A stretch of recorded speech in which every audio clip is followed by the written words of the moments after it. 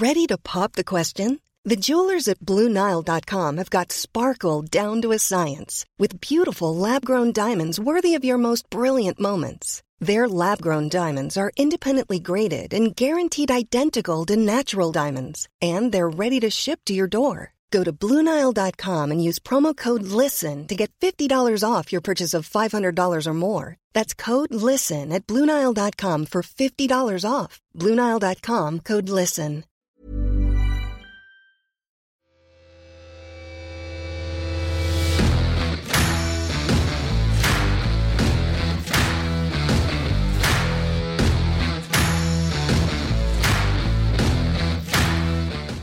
Yes, an absolute massive name, a legend. Alec McLeish, how you doing, big man? I'm good. I'm very good, yes. Good. Good in London, in the big house? I've got a clear head. Oh, I must say, I love the couch, I love the picture, I love the decor. Whereabouts in the world are you right now? Southwest London. Oh, lovely. Yeah, nice little paint. A Glasgow artist. Who? Gerard Burns. Oh, lovely. Yeah, Gerard Burns. What a man. So what's that, Southwest London, Alec? What is that? So what sort of area is that? Is that Chelsea in that? It's no Chelsea. It's over the bridge. We're over the bridge from Chelsea, you know, and yeah, Wandsworth. You heard of Wandsworth? Yeah. Wandsworth Common, you know. So, lovely. Yeah, nice area. A long way from Glasgow. Where did you grow up, Alex? I grew up. I was born in Duke Street Hospital in Glasgow. No way. Yeah, and we lived in kind of my mother and father. We lived with their in-laws at times, you know. My dad's mother and father, and then my mother's mother and father, and then they got their own little pad in Kinnan Park and near Ibrox. Wow. And when I was 5, I went to school for 2 or 3 days before my family, my dad and I got a house in Barrhead. Oh. But it was a new scheme. It was a brand new scheme. So brand new houses, and we were all excited, and we moved to Barrhead when I was 5. For Barrhead, things get worse. You go up to Aberdeen. How did that come about? Well, you know, I was playing boys club football, and a few of my pals were getting S forms with Celtic, Rangers, other teams, and I thought, what am I doing wrong? So I thought, I'm not going to give up. I was really determined. My dad pushed me really hard. A lot of times nowadays I see kids getting frustrated and being told at the age of 10 and all that they'll never make it, which I think they've always got to say, you know, keep trying. There's always a level for you, and you make it better. And what happened to me between 15 and 17 is I took an enormous growth spurt, and all of a sudden I was getting offered trials left, right and centre. None from the Glasgow Giants, right enough, but certainly Chelsea, I was supposed to be going for a trial, and then Aberdeen just came after a cup final. We beat one of the teams in Paisley Racecourse, and Ali McLeod was at the game. He was Aberdeen manager at the time with the chief scout. And they said, can we come to your house next day? We'd like you to sign apprenticeship forms. So they asked my mum and dad's permission, and that's what happened. So then that was the start of 18-year career. Wow. What would the young Alex McLeish get up to in Aberdeen? Were you up in Cadonas? Oh, yes, of course. We were great friends with the Cadonas, you know, while he was married to one of the girls, and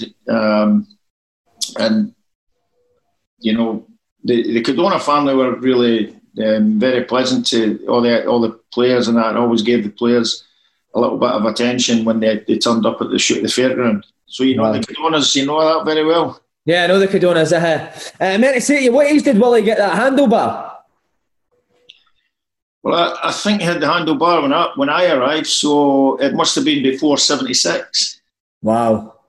When I arrived. So Willie nurtured that for a few years, didn't he? You know, that was Che Guevara Miller. No wonder he got a bird with a moustache like that at that age, eh? I know, it did trendy, wasn't it?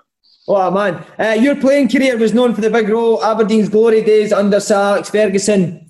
Was that team as good as any team in Europe, Alex?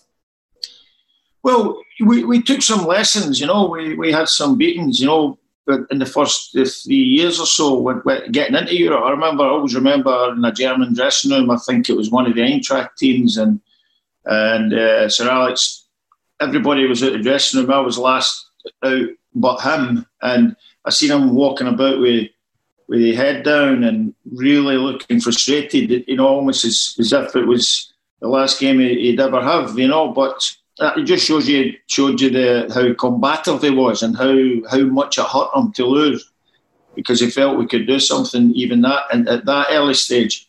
But it was lessons, and I always kind of remember saying, "Come on, boss, we're going to be better because of this," and so all of a sudden, in the next couple of years, we took a hell of a beating from Liverpool in the Champions League, and which was then the European Cup. They beat us at Victoria 1-0, then 4-0 at Anfield. We hung on for a while at Anfield, and then the flood came after, with 2 minutes to go before half time. They scored twice, and that was us burst, But again, it was a great learning curve, and we had great players in the team. And then Peter Weir came into the team, a colleague of mine from Barrhead High School. Peter and I played at primary school and at Barrhead High School, and Peter was just an exceptional talent. Nowadays, he would be worth an absolute fortune. And Peter came in and made us a better team as well, and culminating in winning the European Cup, Winners' Cup. Were you Fergie's favourite, Alec? I don't know if it was his favourite. I bet you were. But the amount of times he shouted at defenders was probably less than he did with the creative players. Willie was probably 5 times in my whole career there, and I'd maybe be 8 or 9 or something. But he had to go at the creative ones all the time. The Strachan's, the McGee's, the guys who scored the goals, and they guys, they hit back as well, because they were strong characters. It was a really strong dressing room we had, and we worked really well with Sir Alex in the end in terms of winning trophies and stuff. And of course, he famously shouted us down after winning the Scottish Cup, and that was I think 8 days after the Gothenburg final, when I think he thought we should beat Rangers in a canter and put on a great display. The boys were knackered, and we got a 1-0. We scraped a 1-0 victory in the Scottish Cup final. But next day he said he realised he'd been too harsh on us, So yeah, he was a good man manager.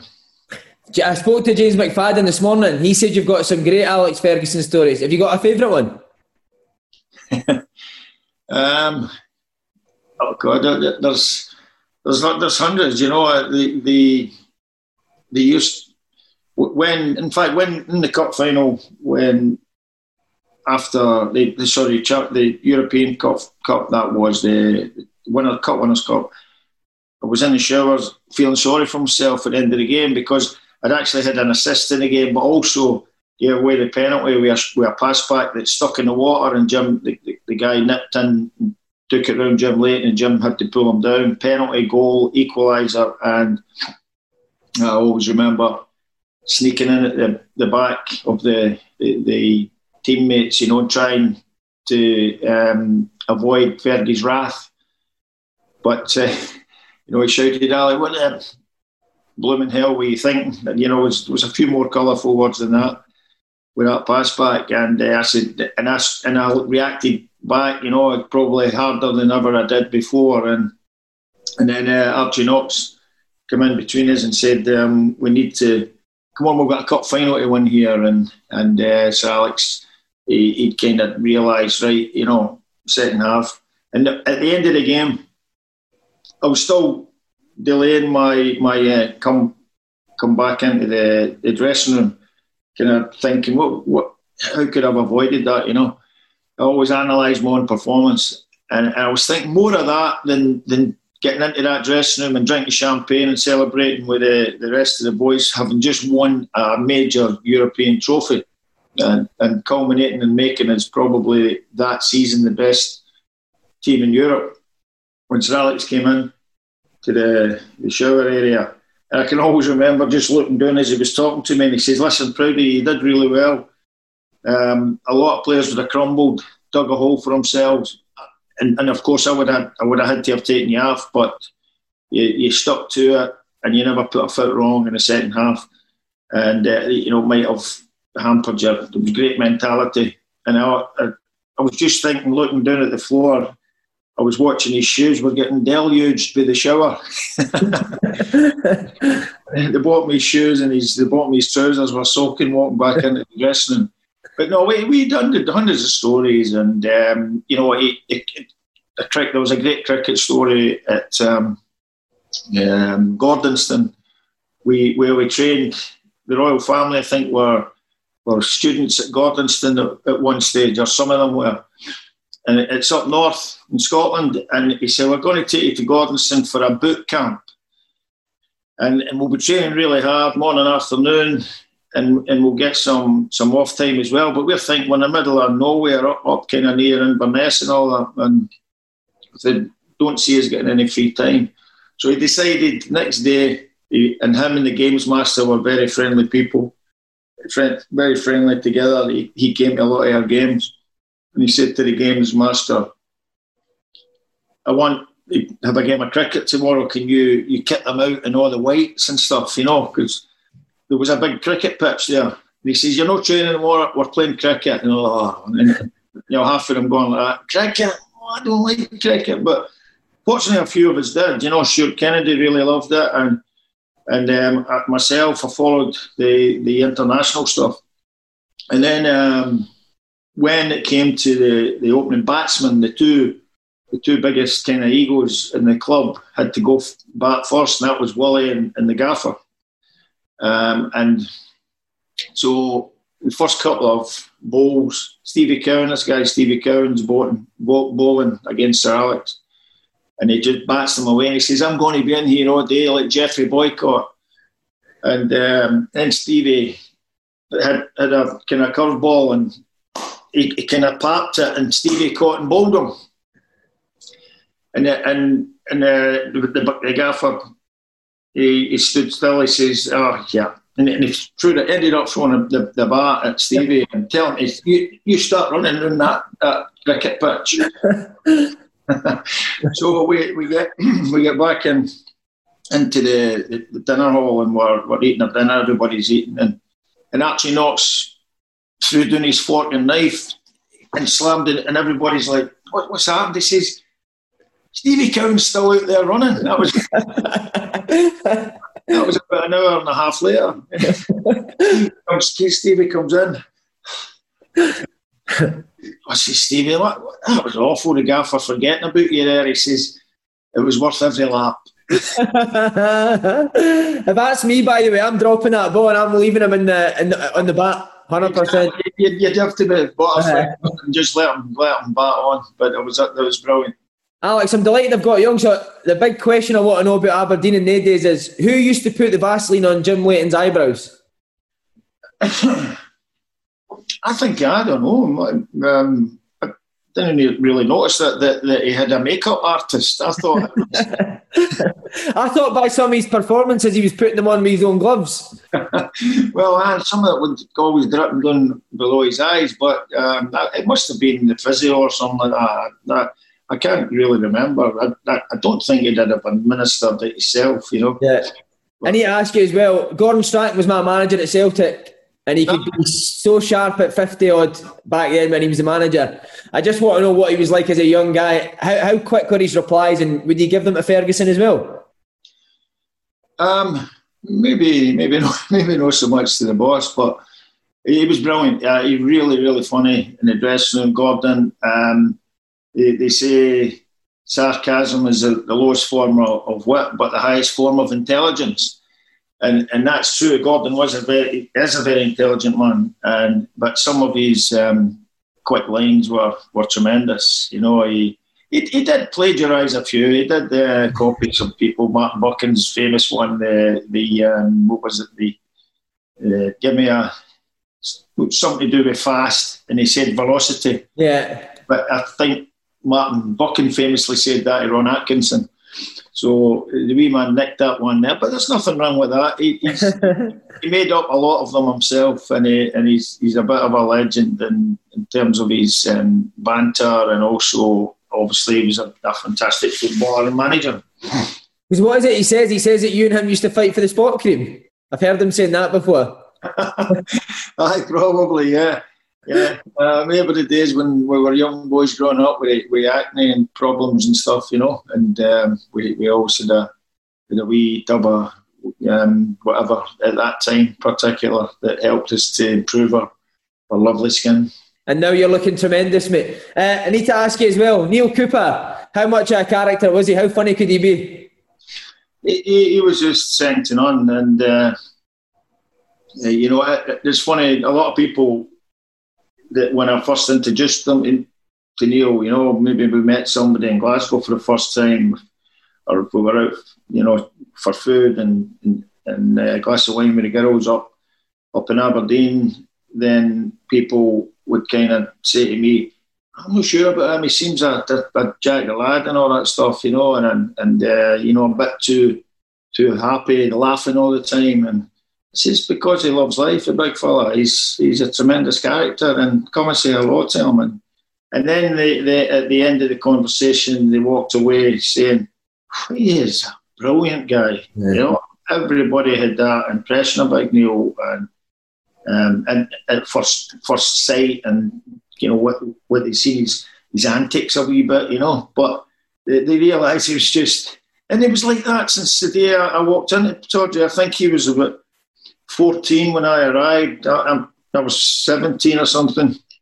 Might have been a bigger difference. Can't remember exactly ages. But Neil was in the car park across from Pittodrie, Ash Park, and there was football, tennis net set up, and he was playing. You know, a young guy. He's really honed. He's lovely build and beautiful blonde hair, and he's competing with all these older guys, you know. And then somebody, I said, who's the other ones? He says, the first team players and stuff, you know. He says, that kid's only 14. He said, we think he's going to be a superstar. And looking at Neil, he's giving it the close control and getting it back over, or scrambling for one that you would think he'll never get that. And what, that boy looks like an absolute superstar. And of course, the curly hair, handsome boy, and that, and you know, young Neil came on to be more of a midfield kind of enforcer, you know, but also with the driving skills and getting forward and scoring goals. But you know, I think his goal was to be like a Franz Beckenbauer sweeper, and there was a lot of people kind of tipped him for that kind of superstardom. But the problem was that we had a brilliant partnership, Willie Miller and myself, and then sometimes when Willie wasn't playing or I wasn't playing, the two, Neil would pair up with either of us, and Sir Alec, and we never really lost any momentum. But a super guy, and sad to lose him just a few years ago there. And he was the youngest of the Gothenburg group, but you know, just an amazing character. Would he wind Fergie up? Yeah, but I don't think he would do it deliberately. I think it was just his kind of happy-go-lucky manner. You know, like him and Big Brian Gunn did the old lemon in the hair or something, and they ended up like blondies, you know, and it would, you know, Sir Alex was like a father to all the boys, you know, and it was, what are you doing with that hair? You know, it wasn't like you know, you need to improve on your left foot, or you need to, what are you doing with that hair? And what are you wearing these socks for? You know, and and they two kind of, Brian Gunn and Big Ben, they kind of rubbed the gaffer up the wrong way sometimes, you know. And him and Archie were obviously a team, and they would frequently be chasing them down the corridor with baseball bat, you know, in a friendly terms. It wouldn't actually happen with it, but Archie was my Scotland under-19 manager as well. What a guy! See, between him and Ferguson, how can you remember like one incident where the both of them were just ruthless? They were absolutely ruthless when they played a game called Tips in the gym. Right. We did this gym, and it was a wee square thing, and it had 4 pillars, you know, coming down from the ceiling into the floor. So you had to kind of play round about them, and they had foam padding round about it so none of the players would crash into them. So it was used as a weights room at times, but we used it for this game called Tips, where you only had like one touch. And there was 4 corners, and so started off with 4 participants, and you get 3 lives. And so sometimes there was set-ups, and you know you'd take your one touch and pass it square so somebody could just slam it and get them out of the game, you know. Yeah. And it was really ruthless and cutthroat, but it was an absolute. Everybody was so desperate to play it every time, every day after training. But the 2 main contestants were Archie and Sir Alex, and they just went in and did the head-to-heads. And every Friday when they did that, they were looking for some of the young boys. At a certain moment after lunch, the young boys all scattered because they didn't want to be the referee of Archie and Sir Alex's Tips game. And you would actually have. I've never seen them run faster. You know, they didn't even do that in the pitch, and they're all scattering everywhere. And Noxie would be going down the corridor shouting on "Kipper," or one of the other young boys' names. Get out here now! I want you within 5 minutes, or you're no playing on Saturday. And it was stuff like that, and ended up with one of the young apprentice boys and stuff who was scared stiff to give a decision against either or the other. And as they went in and they got the warning, and that log hole for Sir Alex and that log hole for Archie, when they didn't see each other, you know, when they weren't together, so they were doing it in secret, saying, "You better be a good referee today." And Sir Alex would say the same thing. You better be a good referee, or you'll never make it at this club. That's terrible. It was obviously tongue-in-cheek stuff, but those battles between Archie and Sir Alex in that Tips game in that wee gym were legendary. The 2 of them came out cussing and swearing. If one lost, obviously there was cussing and swearing, and the 2 of them had sweating all over, and what was big epic games. 2 winners. Talking of big epic games, Alec, Real Madrid in the final 1983. How was the nerves going into that game, and how did Fergie make you feel that you could compete with these sort of teams? We went 2 nights before to Sweden, and we had a quiz night. The first night or something like that, or it may have been the night before the game. And Sir Alex was the quiz master, and he always said that wee tricky ones in there, you know, and what was the team with the longest name in Scotland. And, you know, somebody comes out with Hamilton Academicals, I've got it. No, Hamilton Academical. It's got an S in the end. That would have, no, that's absolute rubbish, you know. So and then you realise, quiz shows work to the very fine detail that he implicated that night. But it took the edge, you know, off as everybody was getting cabin fever a wee bit. Normally we'd just stay for one night before. But they got us relaxed. I had a wee bit of a sore back. I was getting treatment before the cup final 2 weeks before I got an injury against Hibs, I think, and no, that was my knee injury, but I had a back injury. That's what I was doing. I was picking up paving stones for my back garden instead of rolling them. Somebody said to me, "You're supposed to roll them, you buffoon," and I ended up with a stiffness in my back. And Roland Arnott, our physio, was working on the clock, trying to get me ready for this. And the night before the Gothenburg game, I had to put my mattress on the floor because I just couldn't sleep in the bed, and it had to be something really rigid below the mattress. I got the injections in my back before the game, and unfortunately everything worked out well, but I'd been struggling for about 2 weeks with it, and that was just a wee aside story. But him and Archie did their level best to keep us all grounded. We had quite a lot of confidence after beating Bayern Munich in the quarterfinals and then disposing of the Belgians in the semi-final. And to be against Real Madrid, obviously another massive name. Can we do it? We did it once to Bayern Munich. A lot of people doubted they'll not be able to do it twice.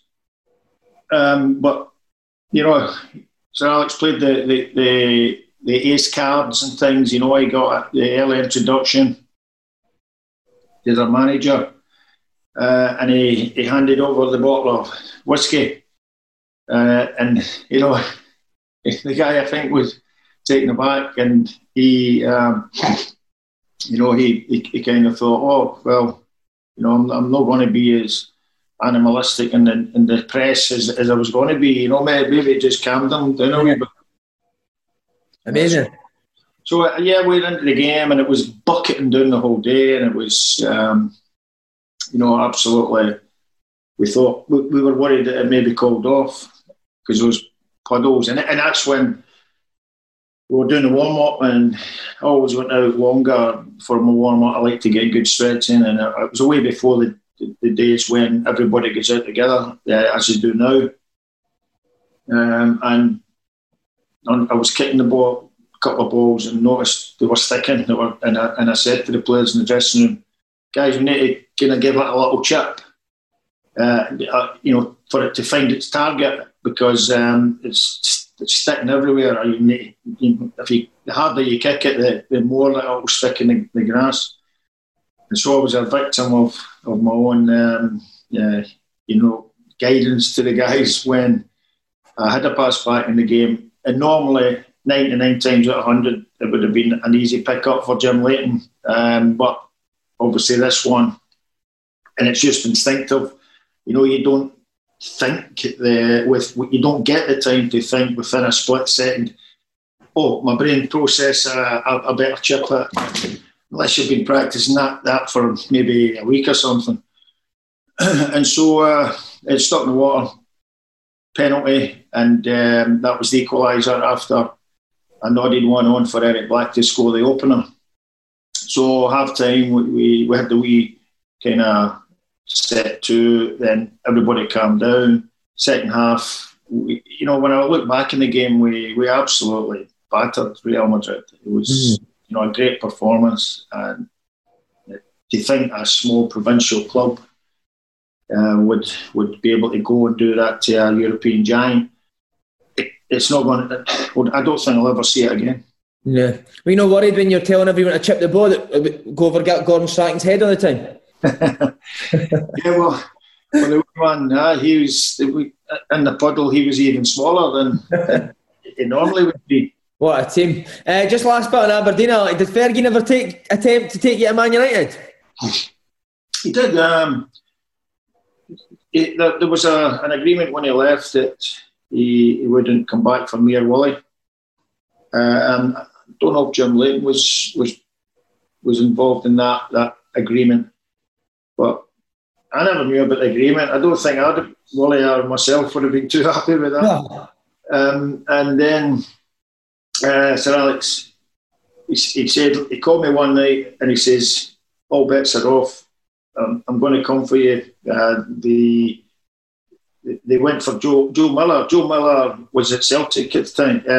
Sorry, was at Aberdeen at the time. And Sir Alex said, if ever wee Joe's up for grabs, give me a shout, because he liked him, you know. And at that time, you know, it might have worked for Joe to go to Man United, but Celtic came in with a hard offer for Aberdeen, and the Dons just signed him to Celtic without, you know, giving a nod to Alec Ferguson. And he says, all bets are off, I'm going to come for you, I'm going to make a bid. And so I went to see Porterfield, the manager, and he says, well, look, you know, I think it'd be great for you and your family. He said, but I don't want to lose you, but it's not up to me, it's up to the directors. And they kept doing the asking price, moving up a wee bit, and I don't know what I'd have been, I might have been 28, 29 then. And so obviously getting a wee bit towards the end, and I think it were up to $1 3/4 million, and wow, and that at that time was quite a lot. Nowadays, you know, that's I'm worth 1.3 million nowadays. That's you signing the Diddy, isn't it? Me. And he came back and says, Alec, look, I just can't do it. So he obviously had other targets as well that he was thinking about, but obviously I would have cost maybe a wee bit less. But 2 weeks later, he bought Gary Pallister for $2 million from Middlesbrough, and the rest is history. So I missed my chance. And in those days, listen, I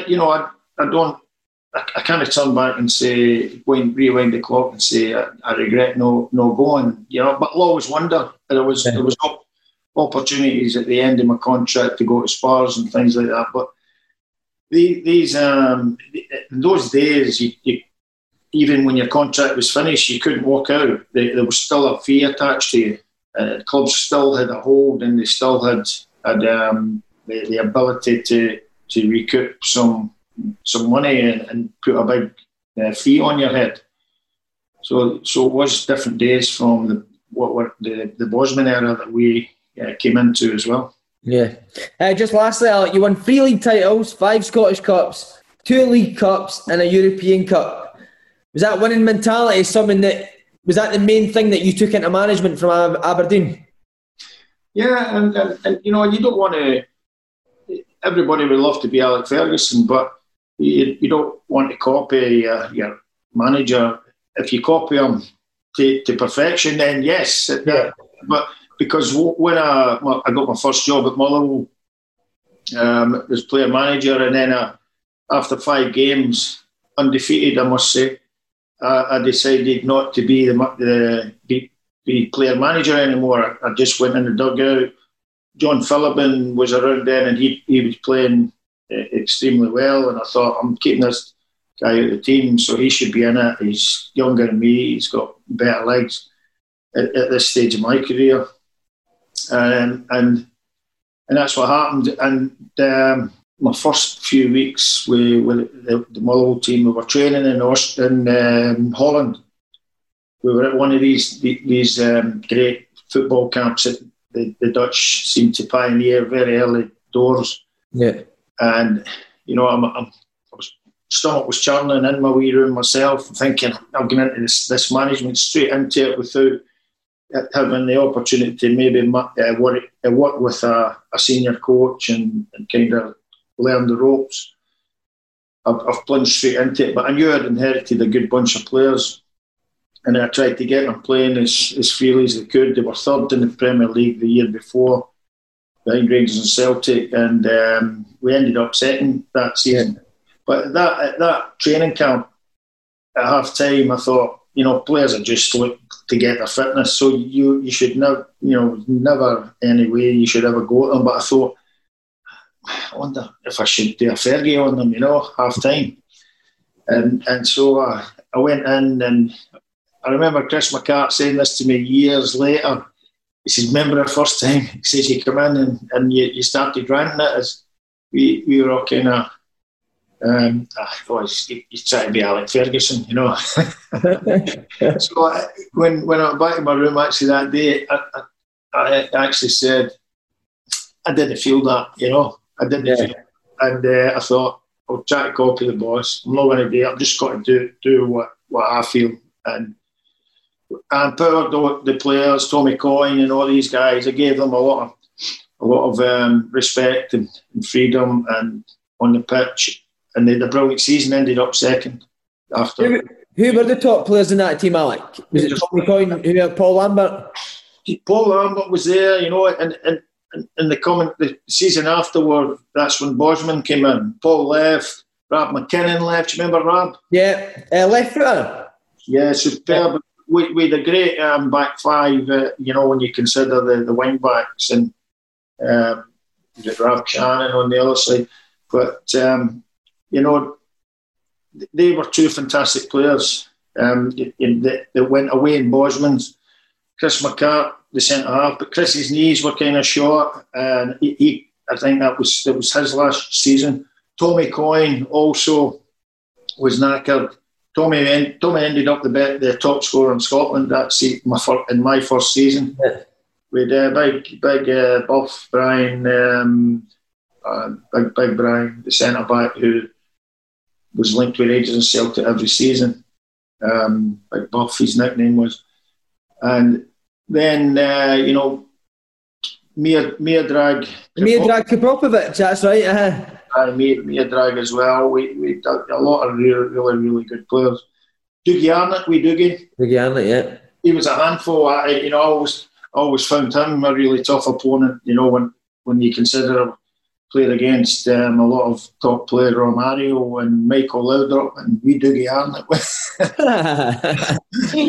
Dougie Arnott was one of the toughest. Was he? Yeah.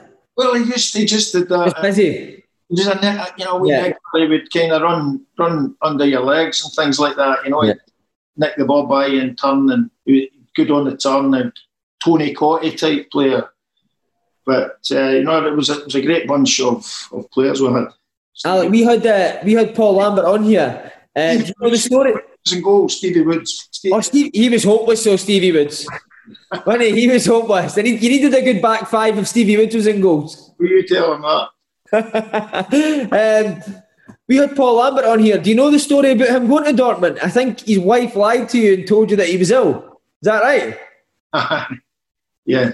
And listen, you know, it's all is fair in love and war, and I think Paul thought I shouted at his wife. I think he said in his book that I shouted at his wife down the line or something. I says, Paul, that's not my nature. I would never have done that to your wife. And then he can apologise for putting it in his book, and he probably had to do it for effect or something like that.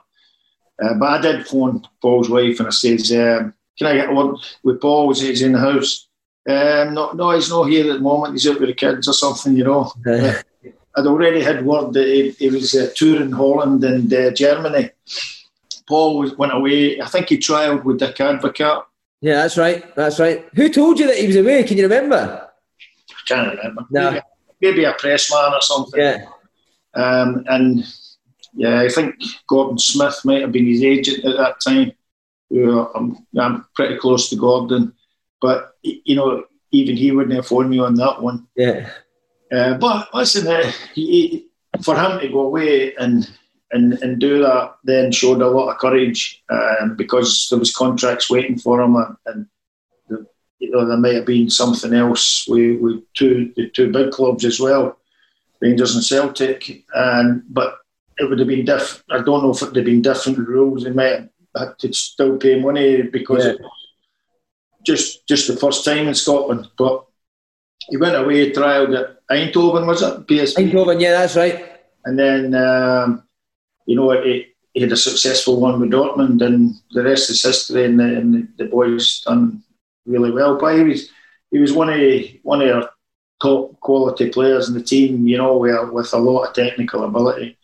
And then in Dortmund made him into one of these, which is now pretty prevalent in all the biggest teams, a holding midfielder. Oh, yeah. And Celtic used him to that effect as well when they re-signed him. So he he was marvellous in that role. But did you think he could play at that sort of level? Were you quite surprised that he went and done so well? Well, I could see it because, you know, when it happened, when he did so well and he stayed in the team so long, and we kept saying, how's he not at the team yet? You know, and because there's far better technicians in there. And that was actually the crux of it, because they turned him into he was far and away one of the best creative players in Scotland.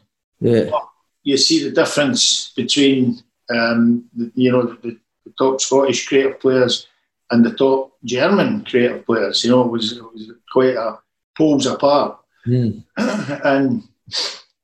the way they converted him into that player, so that was a player who was technically very good. So for him to play that holding role and to learn the defensive aspects of that, and to be a limpet to, you know, against Zidane or something like that in the final, then you know, that added a whole new dimension to his game. And they knew that if he got the ball in a tight situation and he was playing in that defensive midfield position, then he was able to handle that. Yeah. It was just that he was one of our most creative players in Motherwell, but he wasn't the most creative player at Dortmund. Far from it. But he turned into an international class star, superstar.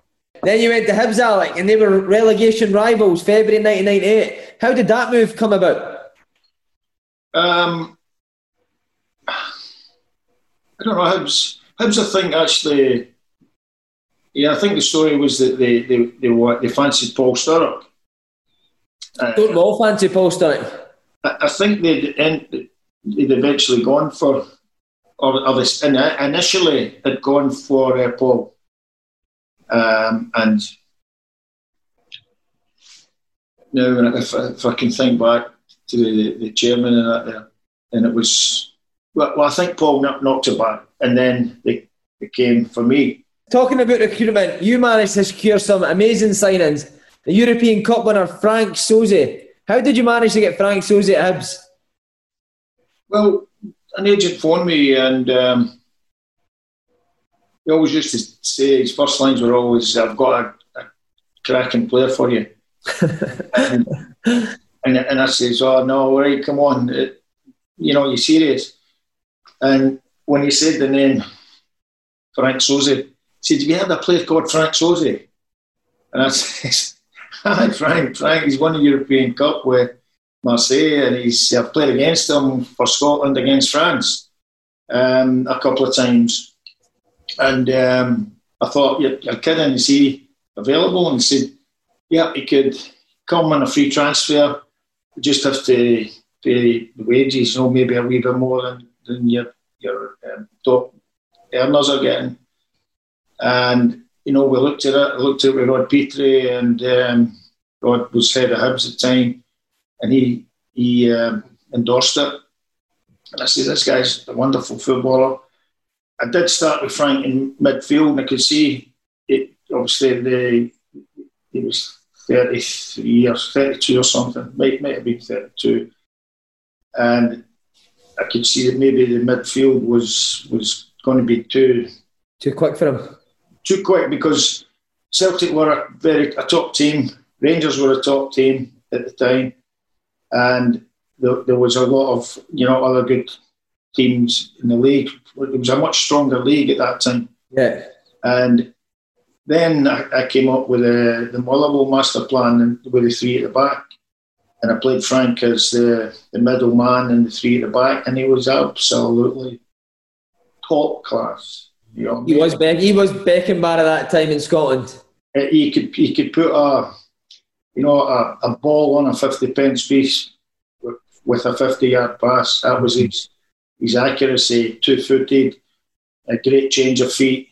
He's still, in 5 metres, it was tough for him against guys like Henrik Larsson and people like that. But everybody, by and large, handled everybody the whole season with two good centre-halves beside him. And Frank is obviously legendary now in the Hibs folklore. What kind of guy is he? Brilliant guy.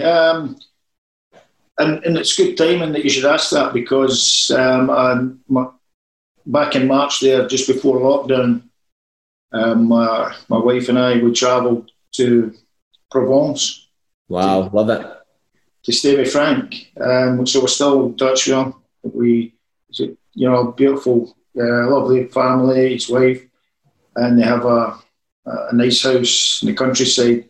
And he's still working media, and they have business as well. And, they're two entrepreneurs as well. And we had such a wonderful weekend with Frank, and all the old memories. And he started bringing up games, playing against Hearts in New Year, and he drilled one in from the edge of the box in a well-rehearsed corner.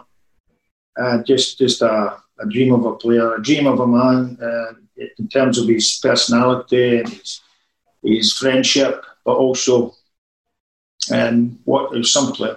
He was some player. Yeah, amazing stories. Latipi, need to ask you, your first introduction to managing Russell Latipi, how much a challenge was it? One, to stop him from smoking, and two, for keeping him at the pubs? Well, I mean, I've got to give Russell a hell of a lot of credit, because I phoned, again, it was an agent, said, Russell Latipi, you heard of him? And I says, I know the name. He played in Portugal somewhere, and he was with Bobby Robson. And so I phoned Sir Bobby and asked him about him. And he says, beautiful little player, and that's my Geordie accent. Yeah, I like it. It was decent. He said, beautiful, but, he likes, to have a bit of fun. He says, but I think he'll smash it, in Scotland. And Bobby obviously thinking, Scotland's not as competitive as England. Of course, he's correct, but there are still some big challenges for us to play against Rangers and Celtic and the Aberdeens of this world, and the Edinburgh guys. They were all top kind of players around about that time, and hopefully we can get back to those levels. Soon. There's some signs of some of that happening in recent times. But he came and he volunteered to. I said to him, "Look, would you play a trial game for us?" See, I just want to be sure, and that you've got the legs. And I think he was near 29, 30 or something. I don't know what age he was at the time. So we played a friendly up at Brecon, I think it was. Oh, yeah, and and I was amazed that he said yes. And yeah, it was pelting rain. It was exactly not the Caribbean weather that he was like. And this wee guy ploughed through the pitch like, he was dancing above it. It's almost like he was on a hoverboard above the grass, and he was sensational. And it was a no-brainer. And I actually was looking in the stand to see if there was anybody there. Yeah, scouts. Aye. I was so afraid that I was going to lose him in that 24 hours. Were you not worried that he was going to sign for Brecon? Yeah, I was. Dick Campbell probably was the coach then. Big Dick might have stolen him. But no, he was... He just strolled it, and he hovered across the ground while everybody were phoning their backside and, mispassing and miscontrolling. Russell was supreme, and we signed him next day. So we had Frank Sozzi on board, Russell Latipi, and we also got Patalainen, who were, three players who really transformed the team. And, you have to give credit to the whole squad, of course. Guys like John O'Neill were there, brilliant players. John O'Neill, good player. But when you see that Spurs lost Gareth Bale or they didn't lose him, they get I don't know, 70 or 80 million for him, I can't remember. And then they bring in 6 or 7 players and they go, oh, wow, we brought in a bunch of great players to augment Gareth leaving. Yeah. But then you see those 6 players don't gel right away. They're 4 or 5 of them end up leaving the club after a year or two. That's the difference that 1 guy or 2 guys or 3 guys can make. We had 3 international players there in that Hibs team. Yeah. By getting those 3 players, and we absolutely romped the league, and then had a fantastic, I think, 3rd place in the Premier League the next year. Can you remember any instances where you caught Russell being out maybe when he shouldn't have been? Or did you just have to let him get on with it because that was his character? Oh no, there was plenty of incidents when he was out, yeah. And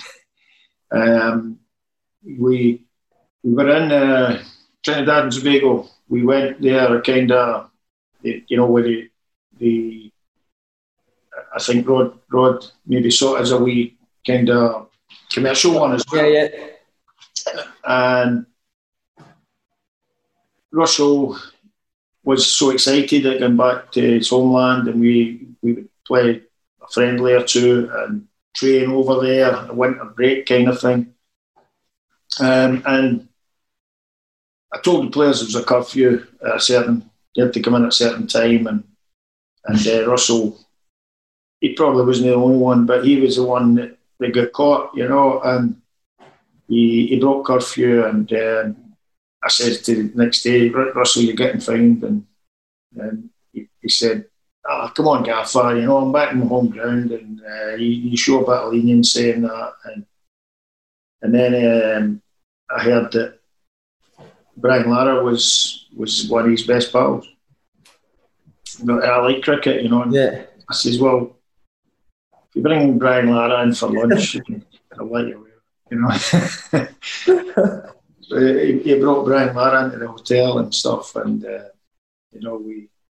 boys all said hello to him and stuff. So he was amongst his own pals. Yeah, amazing.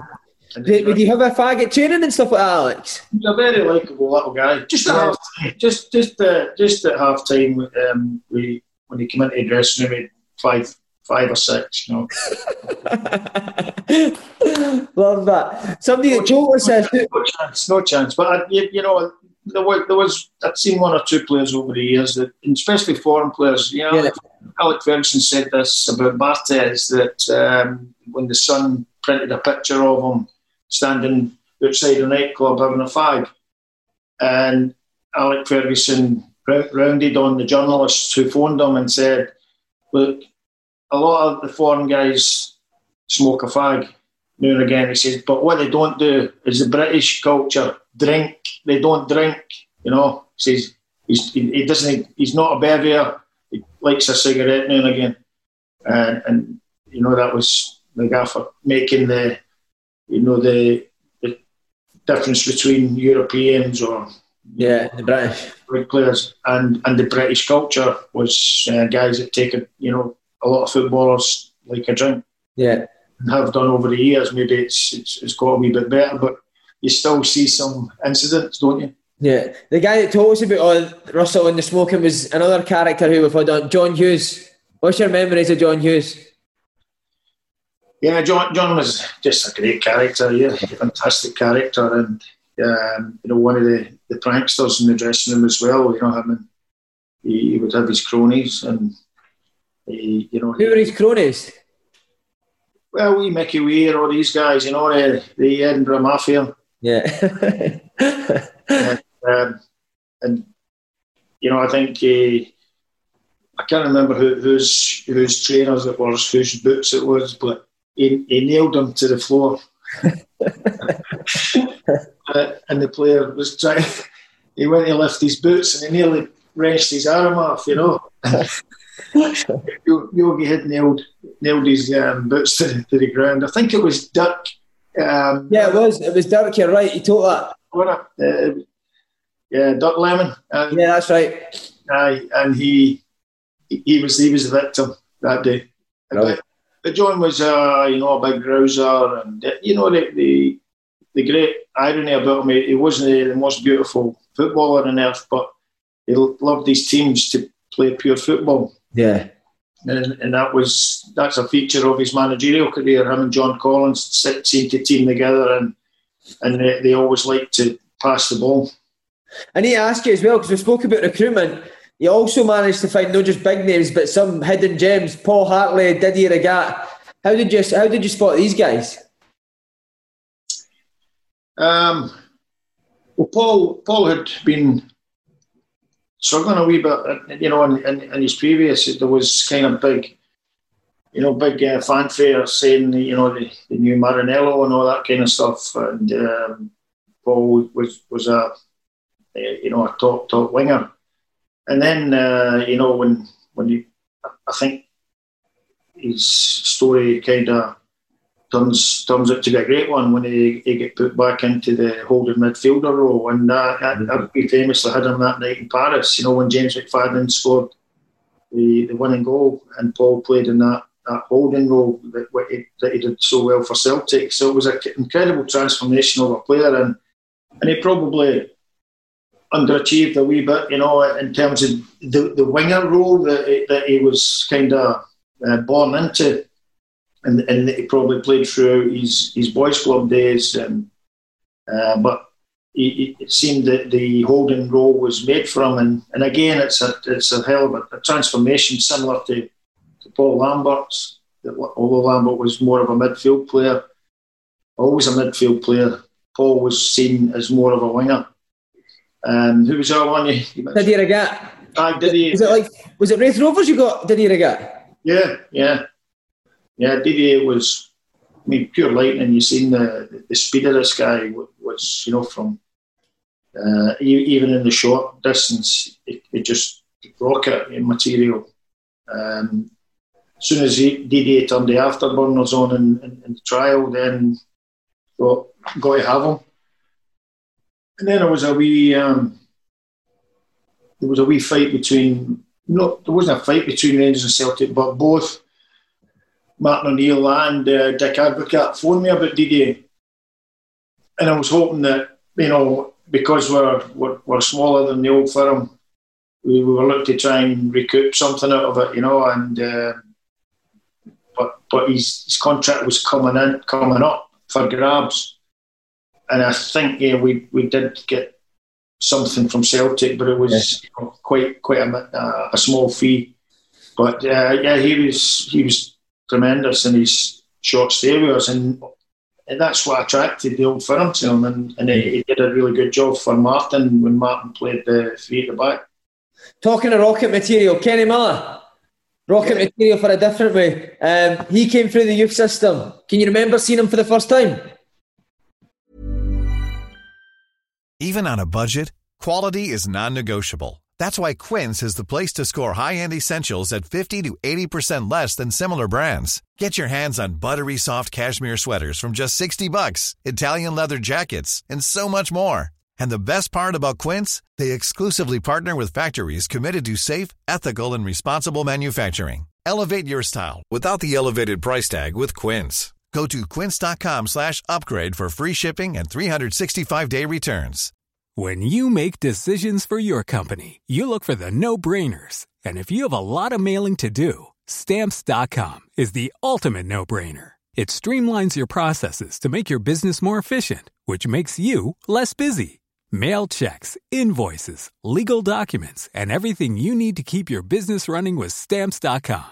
Seamlessly connect with every major marketplace and shopping cart. Schedule package pickups and see your cheapest and fastest shipping options from different carriers, with rates up to 89% off USPS and UPS rates. And with the Stamps.com mobile app, you can take care of mailing and shipping wherever you are. Make the same no-brainer decision as over 1 million other businesses with Stamps.com. Sign up with code PROGRAM for a 4-week trial, plus free postage and a free digital scale. No long-term commitments or contracts. That's Stamps.com. Code PROGRAM.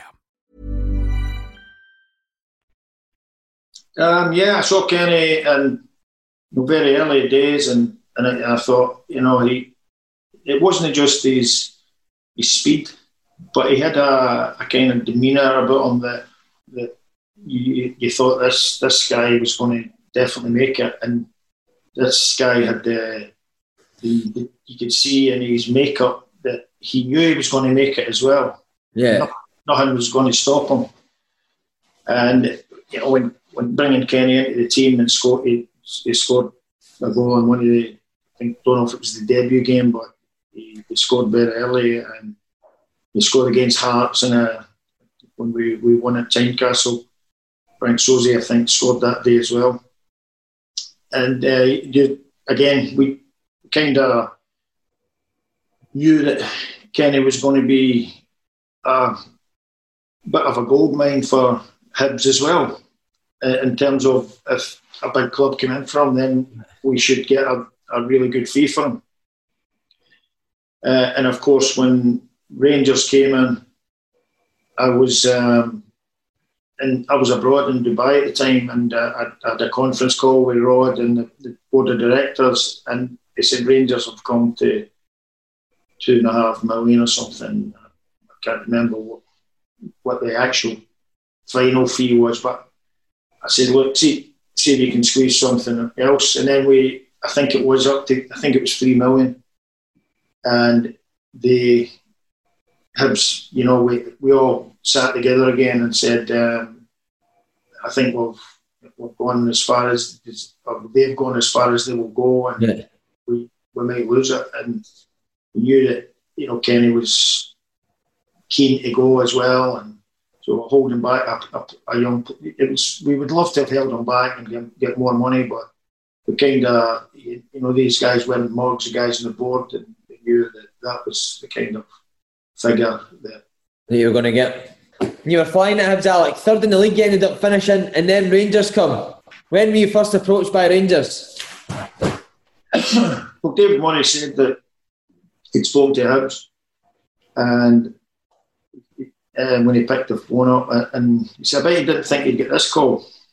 And I said, well, I didn't actually. I thought you were down the road now where you would just go for foreign coaches, and that was the kind of level that you were looking at. And he said, no, Dick Advocaat really likes you, really talks a lot of you. He said you came to see him when he was at PSV Eindhoven. You came and paid a visit, and you asked for his permission to come, and he really liked you, and he's been watching your progress in Scotland, and you've done so well with Hibs. And the offer's there if you want to take the challenge. And of course, I was never going to say no to that one. Was he, when you were doing well at Hibs, was it always the Rangers job you had in mind, Alex? I never really, no. I never had. I thought actually my career path would be, if I did well at Hibs, the next stop would be England. Yeah. And I thought, well, maybe Championship, work up to Premiership, or possibly a Premiership mid-table. Try and get no put too much pressure on that you've got to try and keep somebody from being relegated and all that all the time. But you can't really map out a career path. But that's what I said to David. I didn't think you were going to come for any the Scottish coaches. I thought you'd either go for a top English coach or maybe a foreign European like you did with Dick. So I knew that after a couple of years of working at Rangers, I knew looking back then maybe they were starting to look at the way the financial situation was going on. Yeah. And I had to, I don't think I got it just because of that, but I genuinely think I had a good relationship with Dick Advocaat, and having gone to see Dick's training and listening to him chat with him for a couple of hours. I'd signed a player for Motherwell at that time, Michel van der Gaag, centre back. Yeah. Back in the day, he was at Eindhoven. He wasn't going to make it with the first team there, and he decided that he would come to Motherwell, and he played for us for a couple of years. He went on to be a coach. He played in Portugal and was a coach of one of the teams in Portugal. So Mitchell van der Gaag it was, not Michel. And Dick had always said that, yes, I recommended you to David, and And I said, I can't take any more. I'm going to step down. And I think he's full of Mark O'Neill came in and Celtic started to dominate a wee bit. So Mitchell van der Gaag got you the Rangers job. What a man. It must have been a proud day signing to be the Rangers manager, Alex. It was amazing. Where do you go to sign Ibrox? You kind of overawed. You don't want to appear overawed. But Ibrox signed there, yeah. Signed at Ibrox. How did it pan out now? I think I'd gone down with my wife. We drove down to Glasgow. I drove through to Glasgow. I was still living in Edinburgh at the time, and we drove through for the meeting. And then when I was unveiled, I think some of my family were getting called and said, "Is that true? We're hearing that Alex joining Rangers tomorrow." So it was quite an exciting time. And the thing that's uppermost in your mind is, am I good enough to do this job? And it's because it's some task, and I'm being in amongst world class players that are in that dressing room. Can I handle them? Can I get the best out of them? And that was that part, and that part was saying, yeah, of course you can. And that was the positive part that won the day. And I went in there. And I was even questioned by the press saying, could you say anything about the underwhelming welcome you got, big man? Some of the punters must be saying, how are we not getting Guardiola or something? I know he wasn't around then, but a manager of that type. And then I says, listen, it's up to me to make the fans... prove to the fans that I'm the right man for the job. And then we had a very early victory against Celtic in the semi-finals of the League Cup when Bert Konterman hit a 30-yarder. And that kind of cemented my attachment to the Rangers fans and also to Rangers Football Club. Mm. It doesn't do you too much harm when you get a win over the old rivals. Yeah. What was the main things that you felt you had to change when you first went in, Alex? Well, what I felt was when I watched Rangers obviously we study them every week because I'm at Hibs and I have to look at other teams and keep abreast of all the action every weekend.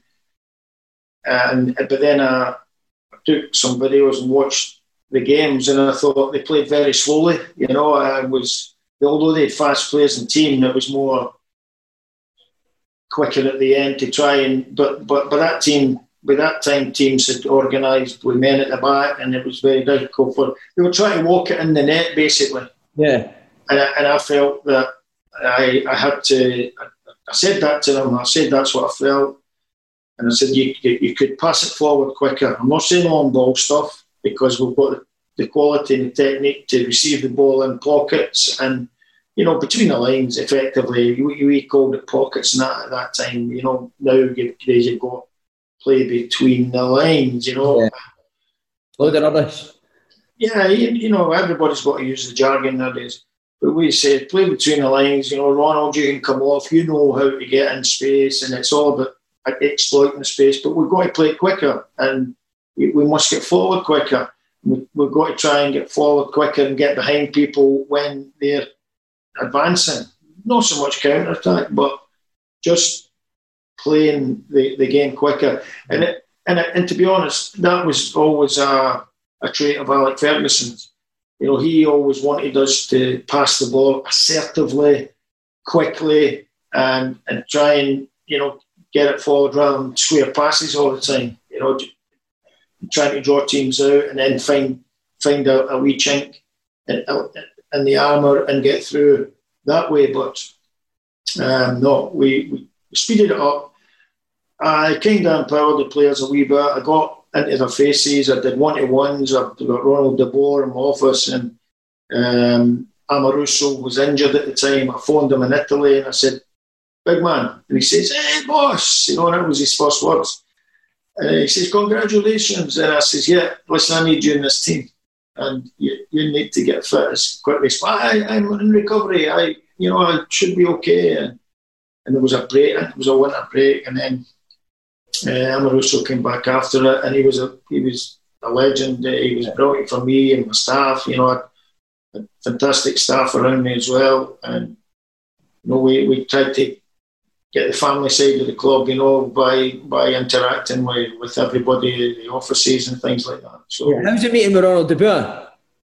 Well, what I said to Ronald was, it was actually, when I say a meeting, it was probably a bit informal because at that time I was still doing warm-ups and things like that, and I would run ahead of the players, and then I would start kind of mingling, and I moved back to Ronald, and I started to talk about some of the games I'd seen him during his Ajax career, and he looked at me as if, this guy's an anorak, and then one of the staff told me, he said, it was actually one of the masseurs, he says, Gaffer, just to tell you, Ronald de Boer was he couldn't believe it, how much he knew about his career. Because I was talking to him about Holland games and all that as well. And a game that they played in Greece, I think it was Panathinaikos or something, and they'd lost at home in Amsterdam 1-0, but they went over there and played one of the greatest games I've ever seen, 3-0 they won. And that was the first time I saw the use of the goalkeeper being so prevalent in a football match. And Ronald, anyway, he said to the masseur that I can't believe the gaffer, he knows so much about my career, and so I think he was chuffed with that, and we just empowered him a wee bit, and Arveladze, and I knew that one of the things that foreigners didn't like was you coming in and ranting and raving at half time, and that again, that is kind of similar nowadays. There's no really big rants anymore. It's more on the analytical side, and you've got to say you could do better. You should be doing better in that situation. But there's no in your face stuff anymore. And what about Barry Ferguson? Talk. How good was he? Could he play at the top? Very top. Yeah. And Alec Ferguson at that time said there was a spell when Barry was at Blackburn. Alec Ferguson said he was considering going for him. Did he? Aye, he told me that privately, and he definitely thought about it. I don't know if it was around about the Roy Keane time or around about when Roy left. He certainly did consider Barry when he moved from Rangers to Blackburn. So it must have been kind of in his prime. But Barry could play in any stadium in the world and not be fazed. He had such a belief in himself. And did you and him ever have a ding-dong? Aye, ding-dongs, yeah, all the time. He liked to say the one FUD, I heard FUD coming, and that really got me on the sweary one against him, and then we calmed it down, and it's like Willie Miller or me with Alec Ferguson. Willie Miller, you could count in one hand the amount of times Fergie had a face-to-face with him, and me maybe 5 or 6, stacking 20. but so like Barry, I would have in my Rangers time with him, there was maybe 2 or 3, but not. There was a ding dong in one of them, yeah, definitely when it was a big shout match, and you remember those, but very few and far between. Yeah, the big win for you early on was the Scottish Cup final win against Celtic. Is that as good a feeling you've had when Lovenkrands scores that winner? Yeah, the 3-2 game. That was an incredible game. Just a great game. What a game! One of the best, and the quality of the two teams on the pitch. Henrik Larsson recently said that Celtic would have coped in it would have got in the top 4 of English football. So imagine Rangers and Celtic, teams of that particular era. Both of them. If you said that with Celtic, then I've got to say, well, Rangers would have been neck and neck with you in that tussle if you're talking about Celtic getting to the top 4. So it was a brilliant game. We played some really good football in the game. Celtic hit us with the set piece power. John Hartson scoring, I think, the first goal, then Bobo Balde, and we had Peter scoring that phenomenal winner with 9 seconds to go. So I'll always remember the T-shirts, 9 seconds and loving it, Loven. And that was Peter's winner. But great cross for Neil McCann. Fergie's free kick was world class. And they had that capacity, that team had that capacity to come back from any setback. Yeah. Start of the treble year, that was the next season. Did you feel confident of winning the league? As you said, Celtic had dominated under Martin O'Neill at that time. Surely you never thought a treble was possible? No, we never really contemplated a treble. The most important thing for us was winning the league. And we knew that it was going to be neck and neck. And I think in the first game of the season, we drew at Kilmarnock and Celtic won. And I remember reading a line, I think it was the Sunday Mail, must have been the Sunday Mail, saying the league's finished. That was the first game of the season. Wow. Celtic had won, and we drew with Kilmarnock 1 each, and it was the league's over, Celtic have won it.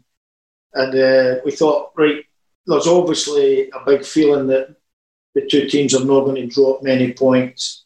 So we were very, very aware of that every single week. And we played on a Saturday, Celtic played on the Sunday, Celtic played on the Saturday, we played on the Sunday. And it was always neck and neck. And people say it will be decided by how the two teams got on against each other. But in the end, it wasn't. It was results elsewhere. And you total respect to every team in Scotland. You can never get an easy game. Right. I need to ask you again, another big name that you've managed, Mikel Arteta. How pivotal was his signing in that year? Yeah, well, Mikel was a signing on the table when I got there, and David Murray said to me, do you know this player? Dick Advocaat he's part of the Barcelona excuse me, part of the Barcelona youth product. He's at PSG on loan, and Dick has, I think, been told it would cost about 5 or 6 million, I think. So I said, well, listen, we'll go and look at him. I don't want to just throw 6 million at a player that I don't really know. And Andy Watson went away to see him, playing with Paris Saint-Germain, and he was a holding player with PSG. The role that he had ultimately with Everton and Arsenal. Andy went and he came back. He says, he's quite lightweight. He is a kid after all. I think he must be, I don't know if he was 20 then or 19 or 20. So he's quite lightweight, but he says, Alec, the difference from their football and our football is very marked. It's a marked difference. And he said that they just let them have the ball at the back and they retreat, and then they kind of start to press on about halfway line, the French teams. So Mikel was able to get the ball, make the easy pass. And Andy said, as a result, he's never tested by anybody going against him and I said, well, he can't play number 6 anyway, because we've got number 6. We've got the number 6, Ferguson. So he couldn't play before in that position before Barry. That was a certainty. And Andy says, technique very good, control of the ball very good. He's got a wee burst of pace. So I decided that it was on the table, and I think we had sold, somebody left, and we got some money to counter it a wee bit. And David, I said, do you want to do it, David? I mean, is it one that we could keep the money for something else? He says, it's up to you. It's definitely there. It's Dick liked him. And I thought, right. And because of Andy's assessment, I thought, right, I'm going to take him, but he'll be in the squad, and he'll be a forward-thinking player, not a defensive-thinking player. So we brought him in, and then all of a sudden he's mingling with De Boer, he's mingling with Arveladze, Caniggia, all these forward-thinking players, and very progressive players. And I thought, how can you fail with these guys? We played him the left midfield, coming in and interacting with the strikers and the other midfielders, and wandering, but always, accentuating that you've got to go back to your position when we're against the wall, or somebody else can fill in for you, and you can take his position. So he took to it, like an absolute professional, as if he'd been in the game a long time.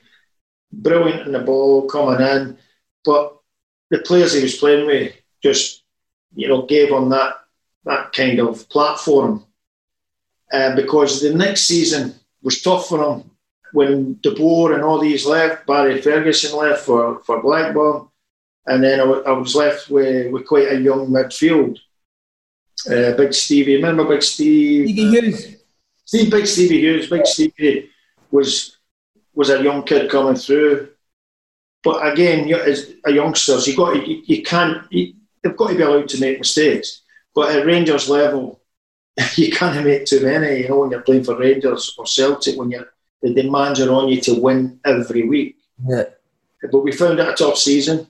We played in the Champions League, and I had to move or take it back to the central midfield because I was very short of technical players in there. And Stevie Hughes was obviously a decent big player. But to pit those two in the Champions League against Man United at Old Trafford was a bridge too far. And it became tougher for Mikel because he didn't have the De Boers, the Arthur Newmans, the Fernando Ritsons, the Amarussos, the Craig Moore, all these guys that could easily find him with the ball. And then a lot of the players we had in that Rangers team were enforcers as well. Fergie could tackle. The other players could tackle. Arveladze could defend. Caniggia was sensational. I just couldn't believe how good a player that guy was. Who smoked more, him or Latipi? Well, I was told. I know that before the game, Claudio had a wee fag in the toilet, and listen, if he plays to that level, who am I to come despite my face, Definitely. Yeah. Just on the treble, obviously he's won the League Cup against Celtic first. Just memories of the final day against Dunfermline and actually winning the league. Well, again, it was that strange situation where the game was on at Rugby Park, and we were trying to keep ahead of Celtic on the goals. And we built up to the whole week saying we've got to play really fast football. If you score a goal, boys, run into the net, get it and re-centre it.